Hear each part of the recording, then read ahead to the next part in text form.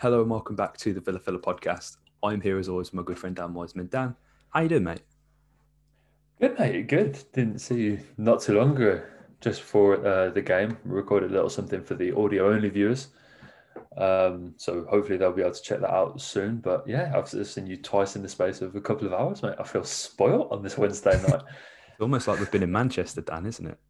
Oh no, the good old days, the good old Good days. days. But here we are, Dan. We're obviously going to round up we're going to begin the podcast with an international break roundup, obviously starting first with England's enthralling 4-0 win against Iceland, a 10-man Iceland for about 30 minutes they played with 10 men, Dan. I've got to say, there were there were there were probably two or three periods in this game where there was sustained pressure, there was players winning balls back, there was chances being created, and I'd say for about 30 minutes of the game, I thoroughly enjoyed watching England tonight, Dan. It was the first time in three games I felt the same, mate. England were really. I don't know whether it was I think it contributes to a few things, but I don't know if it was the weight of the fact that this game didn't really mean, and that perhaps that weight was lifted off their shoulders, and very young, exciting, creative team could really be let off that leash and do what they do best at club level. And I felt when I saw the lineup, we saw Foden, Saka, Mount, Grealish, Kane, all in one team, that we were going to get something more exciting. And yes, I suppose that was against a lesser opposition. Iceland haven't picked up a point in this entire Nations League campaign, and obviously, against the likes of Belgium, who we faced, completely different kettle of fish, and I understand that. But it was so much more entertaining, and it was a performance which made you feel like, with the wealth of attacking talent which we have, that we should be seeing that more consistently. And it felt like such a rarity, didn't it? It did, and I think the only sort of complaint from mine is, again, it's the system, it's the 4-3-3. It's all you hear me bang on about in these international break podcasts. I know, but it's especially when you've got Maguire, when you've got Dyer, when you've got Walker in that back three, they're not quite equipped to play out from the back. But listen, obviously, doesn't matter. I'm not going to be too hypercritical of the system and that tonight. Obviously, England won, and I think Mason Mount played in a different role, and of course we'll get on to Jack Grealish later, but Mason Mount played more as a central midfielder, and I actually found his energy was very useful, especially in terms of recoveries as well. Now, I don't have the stats with me, but I could count. There was plenty of occasions where Mount was the first one to try and win a ball back, come back, instigate a counter-attack, stuff like that, which was really interesting to see because we generally see him in a more advanced position. And I think generally, in terms of his play and his stature, you wouldn't think to play him as a central midfielder in the two like he was tonight. But his energy really lent himself to that, and I thought it was a very good performance from Mason. Yeah, he's a brilliant player, mate. Look, I don't buy in. I've never really bought into the Jack versus Mason thing. We said on the very first podcast that they're two very different players. They can both operate in the same team and do very well. I think Southgate clearly likes them both. They've both started all three of England's games, and that's this creates a separate issue, I suppose, especially in the current climate. But Mason was played really well, and I thought on the whole he's had a really exciting international break all over. Really, I think it's been quite promising on the whole for Mason Mount. He brings a lot of energy from midfield. He brings a tenacity, which I think is quite underrated in his game. And as you said, mate, in terms of pressing quickly and being on the getting on those second balls and winning possession back, I think it's a quite an underrated aspect of his game. And then obviously he brings all the creative flair and the ability to take a man on, which was the problem I had with the midfield in the Belgium game with of Henderson and Rice, whereby they didn't have that ability to take a man on, Yeah. to to play a line splitting pass. Mount brings that ability, which they don't have, and I think we really benefited from that tonight. I thought Declan Rice had a good game too. I'm not going to criticise him. I just didn't think he was perhaps put into the best system or paired with the right partner in that pivot. But Mount was clearly the right choice tonight. And look, I don't want to get too carried away because it is Iceland, and it would be interesting to see how the 11 that played tonight squared up in our last couple of games. But no, Mason Mount can really hold his head held high, and so can Phil Foden.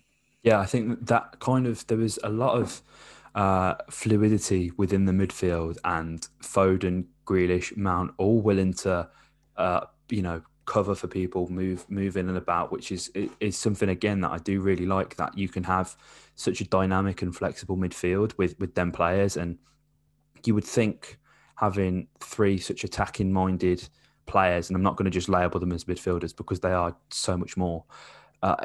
It would be incredibly difficult to fit them in a team with a striker, with how we play as well. But it seemed to lend itself really well. And again, that is probably because it was against Iceland. But you see in the build up for the second goal, there's just some really nice interplay between Mount, between Grealish, between Foden, and they're happy to all move about here, there, and everywhere.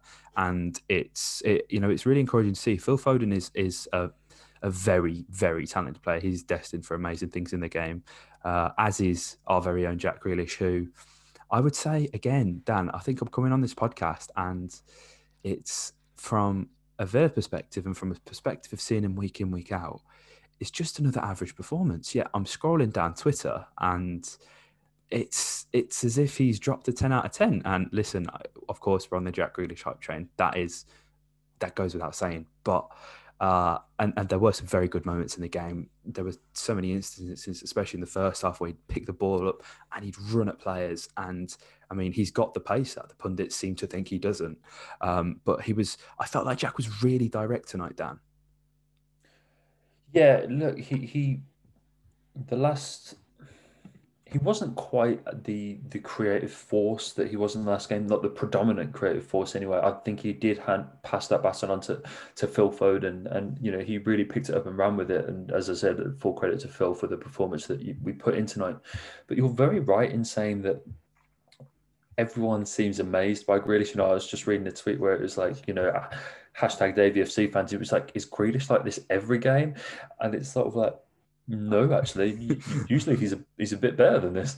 I've come on podcasts before and spoken about how I think we are sometimes conditioned to how good Jack Grealish is. I think the Leicester game was a really good example of that, and that's where you clip that one for the Twitter feed. Do you remember? Yeah. It's like me reading off all these stats and stuff like that, and it's like perhaps we're just so used to seeing these things now. We've seen them down at Villa Park for getting on 5 years now that we're used to it. But Jack, again, clearly is forcing himself to. It's quick how things have progressed, isn't it? Because not long ago we were talking about Jack forcing himself into the England squad, and then it was sort of like into the fold for matches, and now it's like Jack has really nailed down his spot potentially in the 11. And it's going to be really interesting to see when we get all these players back from their different injuries and quarantines and all that sort of thing, when we have the full England squad at Gareth's disposal, how he lines up. And I think Grealish has given Gareth Southgate a bit more than a headache, to be honest with you, because given how he's performed in these games, he has absolutely no right to be dropped. And we don't know what England's next fixtures are. The only nailed on fixtures that we have next to the group stages of the Euros next summer. Yeah. So England's next internationals have to be confirmed and stuff like that. But when they eventually roll around, hopefully we have a fitter England squad. Hopefully all of these injuries are a thing of the past and we have England at full strength. Hopefully with Jack Grealish still in it. But given his performances across the international break, how he's helped to bring England up the pitch. He's helped to bring other players into play, and at times make a really disjointed attack seem so in tune. Is really testament to himself, mate. And we have quite the player on our hands. And I feel like this international break is the first time that I've seen virtually everyone wake up to just what a talent he is. Absolutely, and I think it's come at the right time as well, because he's had a camp, he's had 3 games, and the next camp is now in March, and he's now very much within the squad at least, and as you alluded to there, probably has his starting place nailed down. You would hope. You never really know with Southgate, but I mean, when he's been dropping these kind of performances that everybody's raving about, and we can clearly see there are still levels to that. It does lend itself to Jack having his spot come March, come the next friendlies, and then leading into the summer. He's got a lot of time now to impress and to improve for Villa during the season, which is really obviously the main focus for us. That's what we want in the immediate short term is Jack to come back to Villa fit and fighting and doing bits for us. Before we move on from this game, though, Dan, obviously, I'm sure everyone's seen the goals. It was a night full of debut goals, really, with Rice and with Foden. It's a shame Jack couldn't get on the score sheet, but Burke, be honest, and Dan, it's the first time in a few months that we've seen the Icelandic Prince.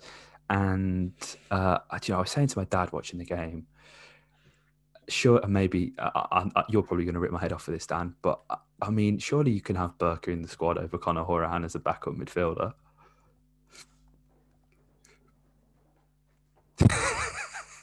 For those of you who are listening, Dan has left the room. Dan has gone. It was so good to see him out on that pitch tonight, and I've really, really missed him.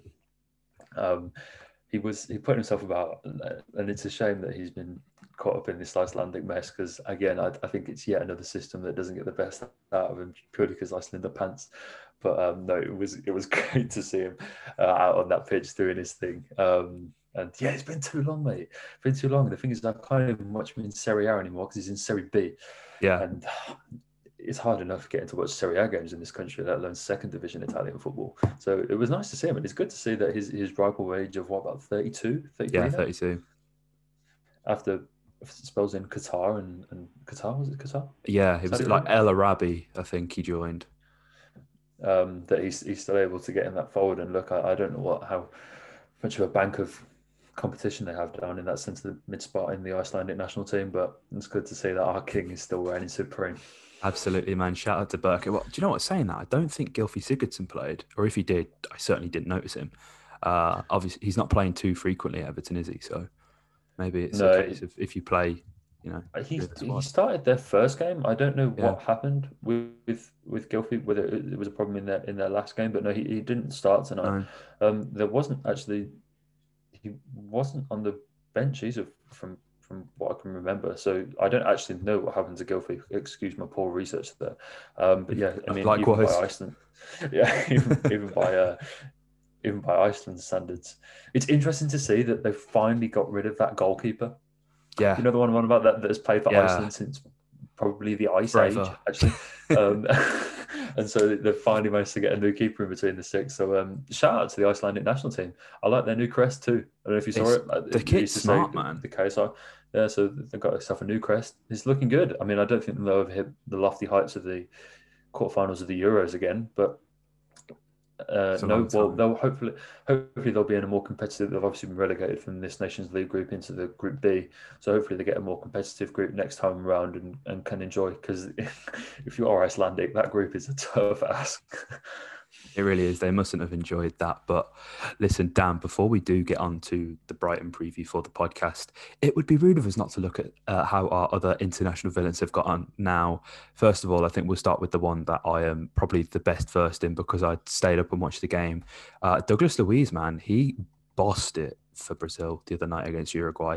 Again, Uruguay had 10 men for about 30 minutes. Edinson Cavani got sent off. And I'm not even going to lie, at the time, I didn't even realise. It's only after the game. I was like, oh my God, they were playing with 10 men. Wow. But listen, Luiz, it was a really interesting performance because in that first half, you saw, Dougie doing what Dougie does best, the nice, tidy little 1-2 passes, carrying the ball forward a fair bit, just looking overall very smart. But Uruguay are historically a very aggressive side, and that was no exception the other night. And in the second half, we really saw, not only in Luiz, but in Brazil, there was a nasty streak to them. And it was good to see that Luiz had that bite, because often we see him give away cheap free kicks for just a stupid pull, or, like if you're going to give away a foul, like hurt him. That's my motto with it. It's got to be worth it. Unless if you're just pulling a shirt or whatever, it's like, what's the point? You've not gained anything from that. And that's probably a bit of a dinosaur way to look at it. But, if you're going to get booked for something worthwhile. And Luiz really had this nasty streak in him. And it was good to see, I thought. Obviously, they won the game 2-0. He played in the midfield alongside Arta of Juventus, which probably involved in the worst ever swap deal in terms of Barcelona, what they were getting in Milan Pjanic, and Everton, which not the football club. He is a midfielder. it's great to see Dougie just mixing it with these players, and he did not look out of depth at all, Dan. And I'm just gassed, man. Like, you know, obviously Dougie and Wes, two of our first ever Brazilians that have represented the club, obviously representing their nation.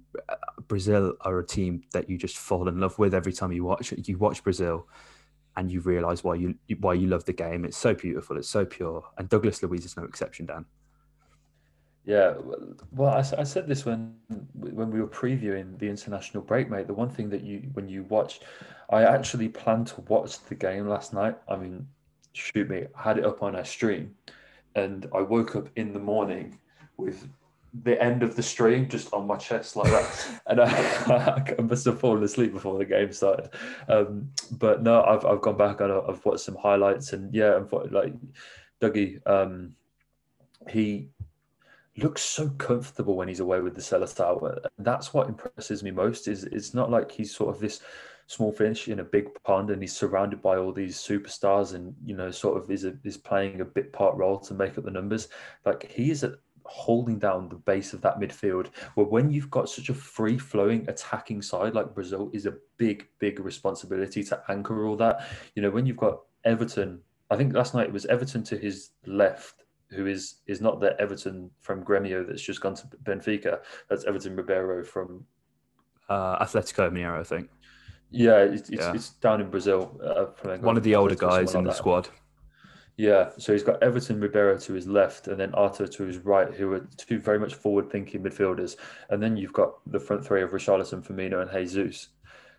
To anchor that, you've got the wing backs on either side, like Lodi and Danilo, that love to get forward, and to sit at the base of that six and be the metronome and keep that side ticking over. It's such a big responsibility. And wow, he did it so well. And he has done for a long time. This isn't like yesterday in the Uruguay. He finally settled into things. Like Brazil have been 100% in their qualifying campaign, 4 wins from 4. And yesterday, yeah, look, as you touched on there as well, Dan, and we said before, it's not the strongest Uruguay side that you've ever seen. This side is aging a little bit, but that midfield is still Nathan Hernandez, Lucas Torreira, Rodrigo Bentancur. And so for Dougie to come up in that midfield battle with such a forward-thinking Brazil lineup and stand out like he did is testament to what a talent we've got on our hands. What a buy at 15 million he has been. And all I would do is just urge Villavans to watch and appreciate Douglas Luiz for as long as we can, because my honest feeling is that he's not going to be a Villa player forever. Absolutely. Man City do have that buyback clause. There's a little bit of sort of, some fans have been saying about €25, and that's initially what I remember it being. But when initial reports were released on the transfer, I thought that fee increased each year by about 15 million. That's just what I thought. I'm not sure. But either way, if it's 15 million higher, that's no problem for Man City. If Pep's got a buyback clause and, Douglas Luiz is holding down the 6 for Brazil, I think he's going to be, certainly have his head turned by that. So yeah, just watch and appreciate Douglas Luiz whilst you can, because he is such a good player. Absolutely, man. And another player doing bits, Trezeguet goal. What a tweet by Elmo.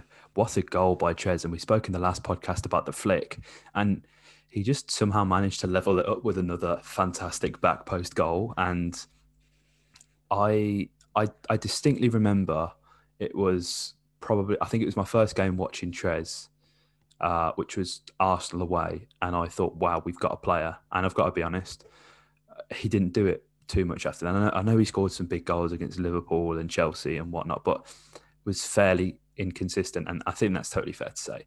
And obviously, the Trezeguet we got after lockdown has been phenomenal, Dan. And I mean, he's just doing bits, man. Honestly, like for Egypt, they beat Togo 3-1 in that game, and he was on the score sheet. Obviously, it's just really good to see, because obviously, a lot of Egypt's hopes are pinned on Mo Salah, and Mohamed Hassan is doing the bits for them, man, as and when he can. And I love that. And I just hope that he's okay. And I'm sure he will have returned a negative COVID test after the Salah incident for him to have even played. We just got to wrap these guys up and cut them warm, mate, and keep them safe. We really do, don't we? It's for sure. it's good to see. And just quickly to wrap up the kind of rest of the internationals, Zimbabwe mixed bag against Algeria. They lost the first game, drew the second game. Thanks to the finite information on the Zimbabwean football team, not quite sure if Marv played, but shout out to you, Marv, doing the most for your nation. Scotland have not had a good time since they have been boogieing. They've lost both their games. John McGinn came off today around 60-minute mark for Scotland. So again, just want to keep him wrapped up in cotton wool. Conor Hourihane actually played the full 90 for Republic of Ireland as they drew 0-0 to Bulgaria. Yes, that game is and was as boring as it sounds, Dan, to be perfectly honest with you. It's a shame. I'm looking at the lineup here now, and there's no Alexander Tonev. What are they doing, man? No wonder. Bulgaria, you're missing out on a baller there.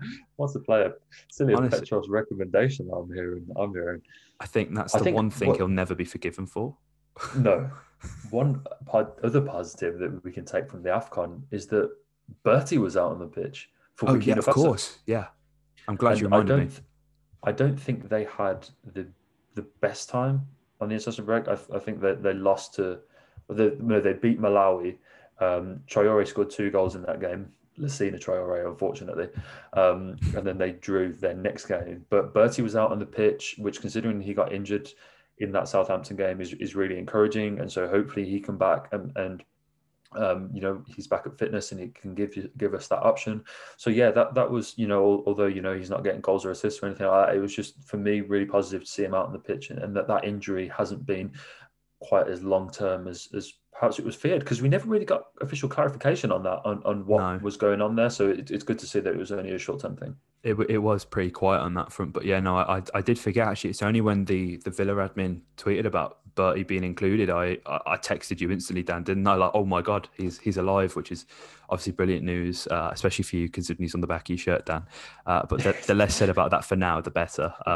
As we move into our preview for Brighton, Dan, because on the table it doesn't read very well for Brighton, but I'm sure those of you who've actually watched Brighton play this season will know that the results do not tell the full story when it comes to them. They have played well enough at times and have been very unlucky, in my opinion. They do sit 16th. Villa, obviously 10 places higher than them, sitting 6th.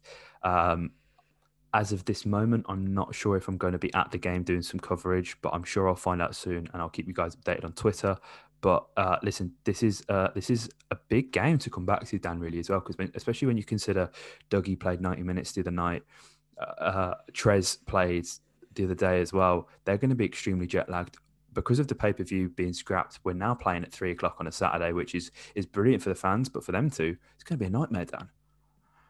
Yeah, and you're going to have to forgive me because someone shouted this out in the last podcast or tweeted us. A Villa fan that watches in Brazil, so shout out to you if you're watching, my guy, and pointed out quite rightfully just what a hell of a flight that is from Rio back to the UK. That Douglas is going to be feeling the effects of that, especially after playing such a heightened role for Brazil. You've got Jack, who's played all 3 games, and look, there are a whole host of other international players that have gone away and played all 3 games in 7 days. Gundogan's done it for Germany. Mason Mount's also done it for England. Gini Wijnaldum did it for Holland. And so, Grealish isn't alone there. But we've got a tough game coming up. As you said, you rightfully pointed out that this season, you could look at the table for Brighton and look, they got 1 win this season. That was against Newcastle when it came back on the 20th of September. Back to the future. I was going to say, might as well feel like December last year. It's been that long for Brighton, unfortunately. But no, it does not tell the full picture in terms of where they are in the stats table for distance thing. They're the best team in the league for the shots faced. They only face they've only faced 53 shots this season, which is remarkable. They're first in the league for expected goals against, second in the league for passes into the final third, second in the league for successful pressures, third in the league for average possession, second in the league for average points, and 16th in terms of actual points, and so you can see the drop off in those stats. And look, football is a game played on grass, not on the computer screen. I 100% understand that. But this is a Brighton team that have showed that they can turn it up on any given day. And they're very much due a result that these performances have been deserving. And if we're not up to scratch, if we come out and play like we did against Leeds, if we come out and play like we did against Southampton, which considering how tired the players are going to be after such a hefty international break, It's going to be hard. It's going to be difficult, mate. It's really going to be difficult. And look, after the Arsenal game, it was perhaps a fixture where, at first glance, you looked at our next game, Brighton at home, there's another chance for a few points. And yes, I do agree that the fixtures coming up are ones to be excited about. It does look a little bit kinder to us. We've got a run now where we can really pick up some points.